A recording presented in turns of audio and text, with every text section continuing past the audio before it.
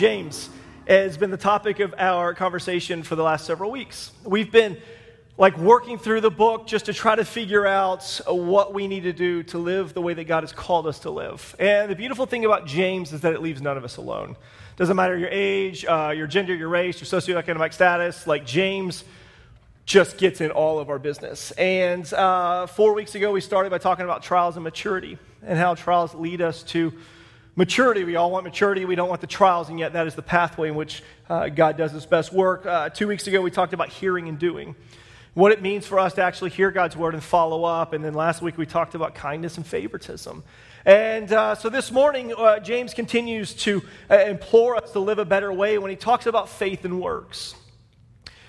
He's talking this morning about what role faith and works play in our lives. And it's a complicated issue, I think. I think a lot of us wrestle with faith and we wrestle with works. And I think the most difficult thing about a relationship with Christ is that we can't earn salvation. We can't earn grace. We can't earn forgiveness. And it drives me crazy. This reality that God loves me, not some future version of me, not some perfect image of me, not some me with, long flowing hair. This idea that God loves me for who I am and you for who you are. And he implores us to become more like him in the process, but he loves you for who you are and where you are, and he loves you and he desires a relationship with you. And you didn't have to change a thing to be loved and accepted by God. And I wrestle with that. I wrestle with the idea that God loves us despite our bad behavior, despite our lack of integrity, despite our bad life choices. God loves us. And I find it a lot easier to earn something. I would find it a lot easier is that the end of the Bible, there was this 2-page checklist of 50 items that I had to complete every day. Where, I would have to read my Bible and pray and learn to play the trumpet. And it's okay, every day I'm going to wake up and it might be 4 a.m. to get all my tasks done. I'm learning Spanish and I'm learning this and I'm checking off all these lists because at the end of the day, I would know, did I earn it or not? Did I deserve grace or not? Did I do enough? Did I work hard enough to feel like I can rest? And yet, what James reminds us of is that we're used to working for things. The things that we own, ideally, are the things that you've saved for and you've worked for and you've strived for. But that's not how God works. That God wants us to rest in him. There are things that require of us, and we'll get into that. But we don't check off a list of things. And if you're a list checker, this is really challenging for you. Faith, on the other hand, is also challenging because we're trusting in something we can't see. We're trusting in a God that we don't see. We see the effects of God. I see God in many of you, not all of you, but many of you. I see God in the wind, and I see God in the nature, and I see God in how we love and show compassion, and I see the effects of God. But I don't see God. If I were to ask you right now to pull out a piece of paper and to draw God, what would you draw? We don't have we know Jesus, he's obviously white and obviously has long hair and a beard. So we know what the culture has told us Jesus looks like, but what about God? We don't know what God looks like. And so we wrestle with this idea that we have faith in a God that we haven't seen and don't really have a clear image of, and a system that we don't necessarily know if we can't earn, we can't work towards, I can't save enough to purchase. And so James steps in and he pens this letter describing the place that works has in faith, where he begins to carve out for you and I what it looks like for us to work. And we work towards a goal, and working towards something is not a bad thing, by the way. Earning and striving and working towards something is not a bad thing if it's placed in context. And what James does is he places works in context. And in James 2, verse 14, it says, "What good is it, my brothers, if someone says he has faith but he does not have works? Can his faith save him?" He's asking these questions, and they're rhetorical questions. He answers them later, and the short answer for now is that faith without works will not save us. Faith without works will not save us. And it would seem that James is contradicting Paul, where in Ephesians, Paul talks about grace and grace alone as salvation. And so it seems like maybe he's contradicting Paul, but he's not. But James and Paul both would agree that we are saved by grace. Everybody say saved by grace. No mistake about it. We are saved by grace. Works are not the basis for salvation, but they are the necessary byproduct of faith. Works are not the basis of salvation, but then the necessary byproduct of faith. If you say you have faith and you trust in God and you obey in Him, there is no momentum in your life. If there's no activity in your life, then do you really have faith? What James is saying is, if you want to know the level of faith that you have, let's look at our life. If I were to ask you now, how much faith do you have?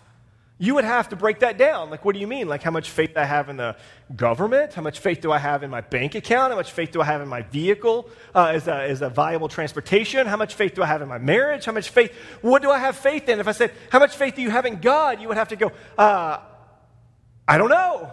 I mean, how do we measure? I know right now my battery life is 94% on my iPad. I charged it overnight. It'll be 90% by the time we're done, because the more you use it, the more the level goes down. And you look at your phone, it's the same way. And when we look at our lives and we look at our faith, we're not able to gauge it. There's no battery level. There's no metric. And what James is saying is, if you want to know how much faith you have, look at your activity.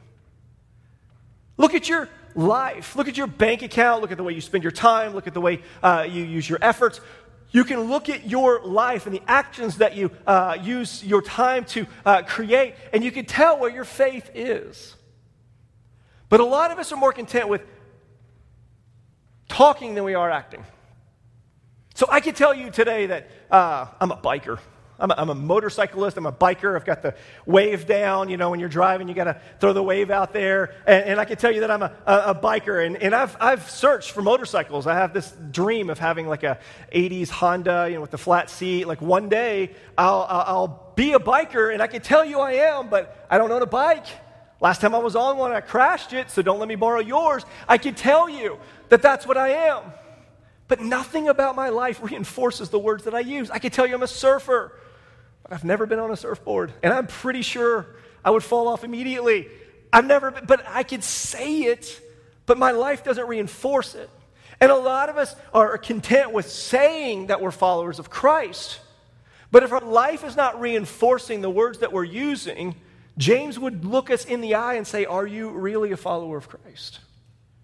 Just because you say that you have faith doesn't mean that you have faith. What James is not saying is, now that you have faith, you've got to add works on top of it. What he's not saying is, okay, you follow Christ, well, now let's heap a bunch of things on you. What he's saying is, works is the way that you actually can measure your faith. If you want to know how much faith you have in anything, look at the time you invest in it. Look at the life that you spend around it. If you're constantly spending time working on a vehicle, you're putting a lot of faith in this vehicle and you're working on it. If you're constantly spending time in your marriage, you're working on it. That we're all working towards something, and our level of faith is based in the amount of work that we invest in it. So I wrestle with my ability to measure my faith. But I can measure works. But I can't measure faith. And James isn't saying that we are saved by works, but that works are the way that we measure our faith in which we are saved. So they go hand in hand. They're interwoven. They're knitted together. We need works to tell us how much faith we have, and then we need faith and grace. And works is much like the battery, and if we see it being decreased, if we're starting to treat people poorly, if we're using language that doesn't reinforce our morals, if we're spending time doing things that we know are counterintuitive to the Scriptures, then we can begin to see that our faith level in God is low. My actions aren't what charges my faith, though. My faith charges my actions. The more I increase my faith in God, the more that should be reflected in how I behave and what I do. But my actions can charge someone else's faith. It's interesting that as people see you and I living like God has called us to live, it starts to encourage and challenge other people to do the same. If we're out feeding the poor and serving the needy and we're cleaning up our neighbor's yard or whatever that looks like, and people see that, it inspires them to go, wow, I need to follow through with my words and actions, because genuine biblical faith will inevitably be characterized by what we do and how we behave. So we can look deep inside ourselves.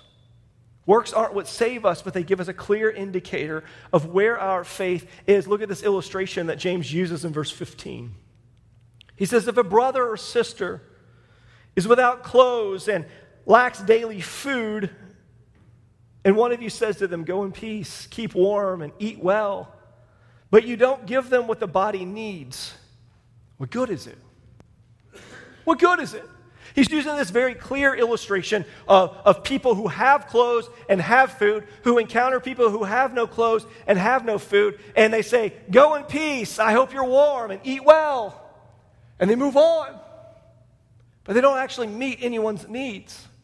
And he's saying it's pointless. And it's easy for us to do, though, if we're honest. It is. Because all of us in this room, you watching online, ideally, we're not positive, but we all have clothes. We're all wearing clothes. Just so you know, online, we're all wearing clothes. In this room, ideally, you are there. I think most of us, if not all of us, have had breakfast. In fact, most of us, if not all of us, will have at least 3 meals today. Some of us, a whole lot more, and that's between you and God. We have food. Our pantries are stocked. Our freezers have meats. We have clothes. We have wardrobes and closets that are full, packed, overflowing. I've got a whole closet for shoes, and that's okay, I think. There's this idea that we have a lot, and what happens is when you have a lot, you assume that others have a lot too. When you have a lot, you tend to surround yourself with others who have a lot. We talked about kindness and favoritism last week. We surround ourselves around people like us. And so we assume that if I have everything I need and you have everything that you need, then everyone must have everything they need. And when we become insulated in our faith, we lose sight of the reality that there are people very near us who are in need. And when we slide into this bubble of Christianity, bubble of faith, where we're Christians in language only, we stop looking at the world around us and we start saying, be warm and eat well, go in grace, go in peace.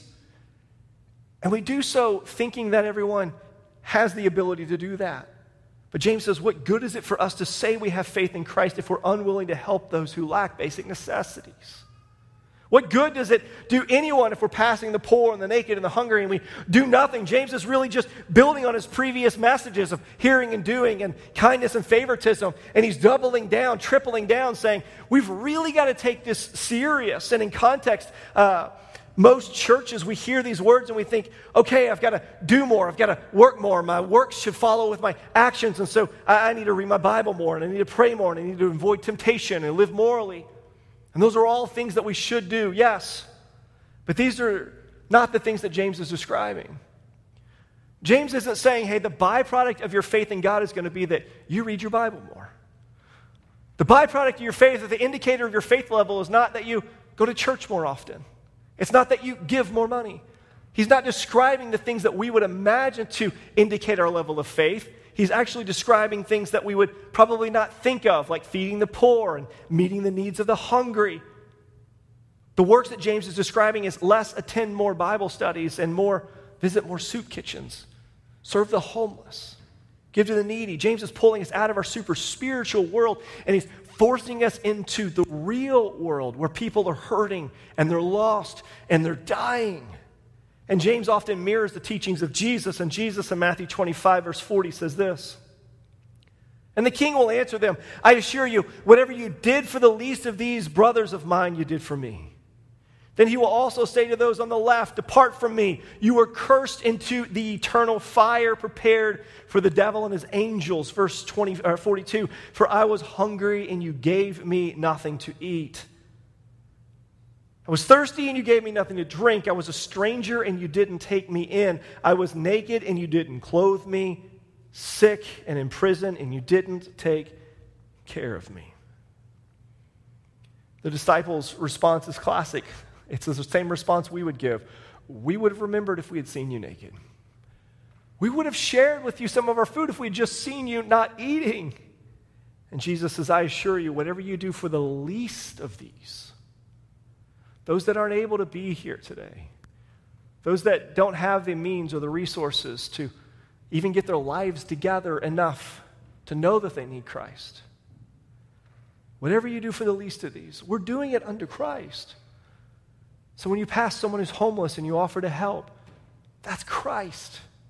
When we feed the poor and the needy, when we donate our clothes, we're doing this as if we're doing this to Christ. In our church, we exist to point people to Jesus. That is the central purpose, and I hope that's abundantly clear. And the way we do this is by serving others. That isn't always an organized opportunity, and we need to do better as a church to have organized outreaches and organized events. And if you're interested in organizing an outreach or organizing a way to engage in community, then let's talk. We need leaders to step up and see a need for this and do this in an organized way. I will admit, as a church, we need to do a better job. However, it's not an excuse for us, those that attend Embrace Church, to wait for Embrace Church to organize an event where a leader steps up and plans it, prepares it, we invite people or whatever we do, and then we execute it, and your main job is just to show up and do whatever task you're given. The job that we have been given as followers of Christ on a daily basis is to look for the needs that are all around us, not wait for an organized event, but to every day choose to see your life as an operating mission, as an outreach to the people around you. And if you've been blessed by God, you've been blessed to be a blessing to others. And it's not that we don't need more stuff, and it's not that we don't need a better 401k, or it's not that we don't need a more elaborate trip, because I think we all need a little bit more of that, but we need to make sure that we are placing all of these things in check. There's nothing wrong with those things, and I look forward to vacation coming up for myself, but the idea is we shouldn't wait. We shouldn't all spend our time consistently looking to serve self, but what are we doing to serve others? Live a life of faith in which we are showing that we are not a slave to the blessings, but we're grateful for them. And when we are receiving so much, and we all have so much, we become a slave to those things. The things we own end up owning us, and we don't see them as being stewards. We're not stewards of them. We're slaves to them. And when we become stewards, we start distributing those things to others. That works is a life of loving God and loving others. And our love for God leads us to a deeper love for others. That our love for God creates an imperfectly executed love for people. Anybody fail at loving God this week? You don't have to raise your hand, but just ask yourself that question. How about fail at loving other people? I have. I failed at loving others. I failed at loving God. In fact, I could probably look back and see most days where I've failed at those things, and yet none of us are perfect. But do you know what's beautiful about following Christ? It's that perfection is not the goal. Progress is. Perfection is not the goal, and the reason it's not the goal is because it's not attainable.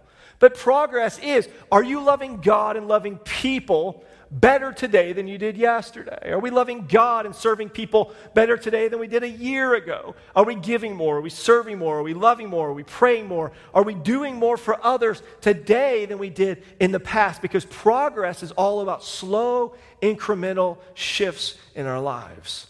When we make perfection our goal, we go, I can't do it anyway, so I'm out. The first mistake we make, we go, well, I couldn't reach perfection anyway, so why try? Perfection is not the goal. Progress is, and if faith without works won't save us, then it's useless. That faith without works is useless. It has no use to us. It's purposeless. And in James 2:17, he says, in the same way, faith, if it doesn't have works, is dead by itself. But someone will say, you have faith and I have works. Show me your faith without works, and I will show you faith from my works. You believe that God is one. You do well. This is a compliment. But the demons also believe, and they actually shudder. Foolish man! Exclamation mark. Are you willing to learn that faith without works is useless? There's a lot to unpack here, but one of the things that I want to draw to the forefront is this reality that even the demons believe in God, and they actually shudder. When was the last time that you shuddered at the mention of God's name? I think a lot of us, myself included, we take God for granted. He's there, he loves us, and he's benevolent Father, he's a good Father, and he's always available. We lose sight of the impact of the power and the magnitude of God. And he's saying, yeah, you may believe in God. Even the demons do that, and it actually affects them viscerally. You say you believe in God, but it doesn't actually affect you. Does it change you? Does it mold you? Does it shape you? Does it cause you to second guess the way you treat others, the way you spin, the way you walk, the way you move, the places you go, the things you say? Does it actually have any effect in your life? Because the demons, they shudder at the name of God. And James is saying, okay, you say you have faith, fantastic. Can you show me your faith without works? You can't do it. I can't see it. Then he says, show me your faith without works. It doesn't work. And you may intellectually believe in the person of Christ. But James is asking you to put your money where your mouth is. It's not just about an intellectual understanding or a knowledge of who God is. You may believe in Jesus, but even the demons do that. What is it changing in your life? What distinguishes those that believe intellectually and those who truly have faith in God is our willingness to serve and love others. Intellectual knowledge of who Jesus is will not save you. Knowing about Jesus is not the same as having a relationship with him. That salvation doesn't come from what we learn, or it doesn't get to us once we've learned enough, or we've contemplated enough, or read enough. We're not in Buddhism. We're not earning. We're not working towards. It doesn't come when we've reached a certain point in our lives. Salvation comes when we fully trust God with every aspect of our hearts, our lives, our being. And Romans 10:9 says, if you confess with your mouth Jesus is Lord and you believe in your heart that God raised him from the dead, you will be saved. So the basis of our salvation, the pathway to Christ, is very clear and simple. Romans 10:9 spells it out for us. He says it's very simple. It's confess with your mouth that Jesus is Lord and believe in your heart that God raised him from the dead. It's at that point that you are saved. And James is saying, saved people serve people. If you've been saved, if you've been rescued from a life of sin, if you've been pulled out of selfishness, then it's time to show your faith in God with how we live. And James gives us two examples. One is obvious, one is unbelievable. James says in James 2:21, wasn't Abraham our father justified by works when he offered Isaac his son on the altar? You see that faith was active together with his works, and by works faith was perfected. So the scripture was fulfilled that says Abraham believed God, and it was credited to him for his righteousness, and he was called God's friend. You see that a man is justified by works and not by faith alone. It's describing Abraham and the faith that he had in his life. One specific incident was when he picked up Isaac, his own son. God says it's time to sacrifice him, and he says, okay. He gathers up the wood. He throws Isaac on the donkey. He takes him up the hill. They're traveling. He gets to the hill. He binds him up. He prepares an altar. He's got some wood going. He's going to start a fire. And he sharpens the knife. He pulls the knife out. He's going to do what God has asked him to do. And that is faith, and that is works.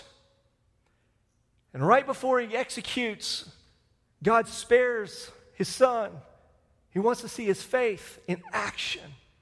And this example makes sense. James gives us another example, though.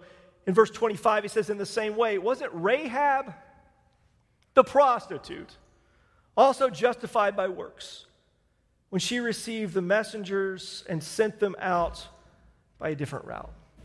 What James is describing is he's actually talking about two different scenarios. We have Abraham, who is exemplifying faith in every aspect, and he's made some mistakes, but he's shown that he believes in God. And then he brings in Rahab. Now, Abraham makes sense, right? We all know the song, Father Abraham and many sons. Many sons had Father Abraham, I'm one of them, so are you.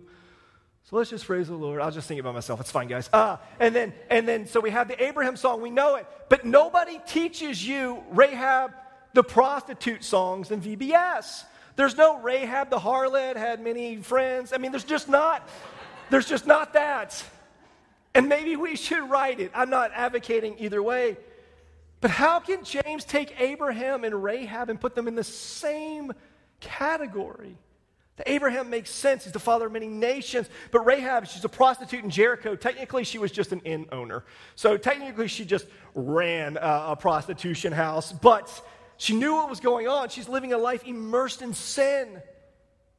And in the book of Joshua, Joshua sends spies into the city, and they need a place to hide. And so she's like, hey, come in here. I'll hide you in here. And God uses this woman who is living actively in sin to hide spies in a working brothel. And James likely uses Rahab and Abraham to prove that faith, wherever it is sincere and wherever it is genuine, bears fruit.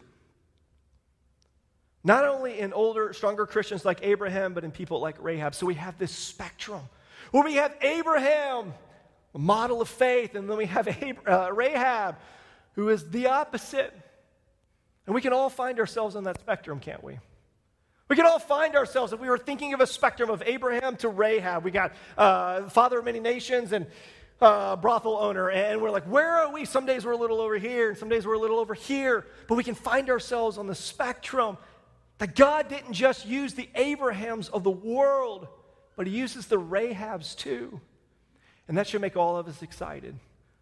Because even though I don't think any of us run a brothel in this room, I believe we've all sinned, and we've all fallen short of God's grace. We've all found ourselves at some point and another immersed in sin. And James uses a woman of ill repute to demonstrate the grace of God in her life.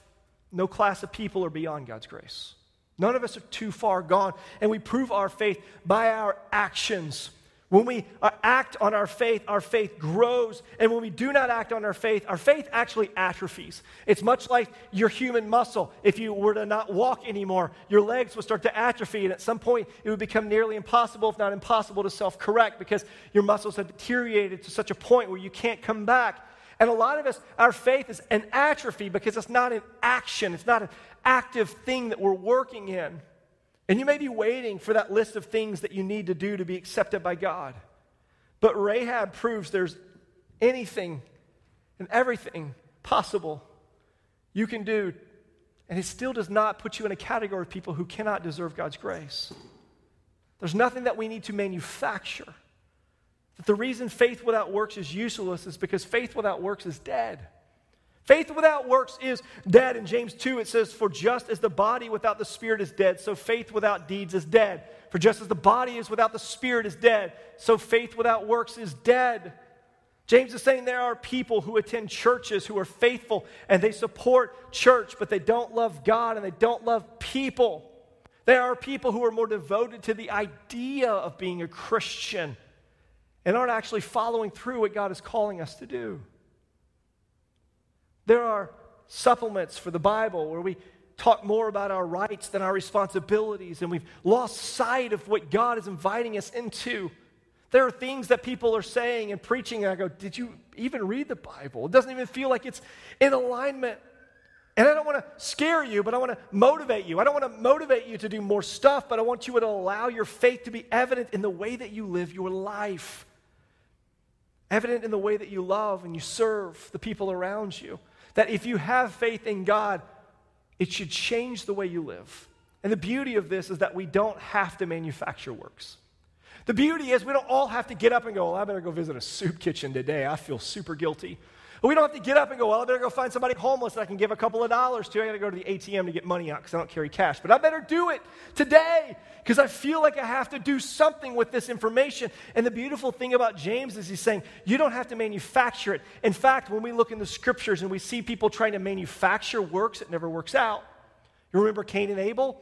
Abel gives the fatted portion. He gives the good stuff to God because of his love and his compassion to God. And Cain just merely shows up. He throws some stuff out there and says, here you go, God, I'm doing what you said, and take it. And God says, I'm not accepting it. That a lot of times when we come to God and we go, well, I'm just going to do something because I have to, I better hurry up. God says, that's not accepted. We don't have to force works. Works are a byproduct of our love for God. And as we fall deeper in love with God, our actions change.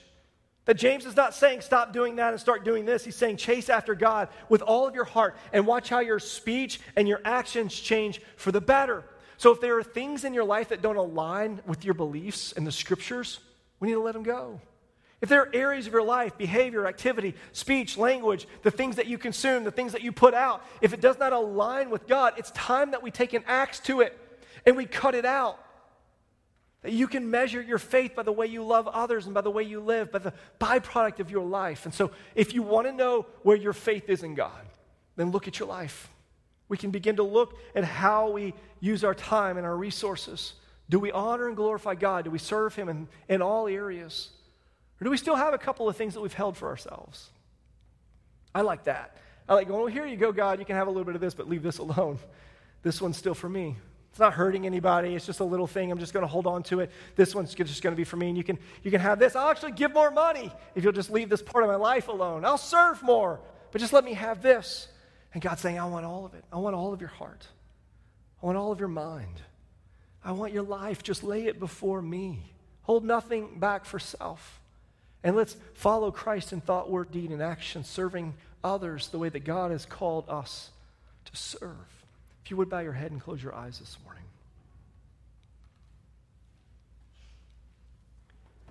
Father in heaven, ruler of the universe, you've actually called us to radical loyalty beyond all earthly claim. So God, grant us the strength to offer ourselves to you as people who have been raised from death to life through Jesus Christ, who lives and reigns with you forever.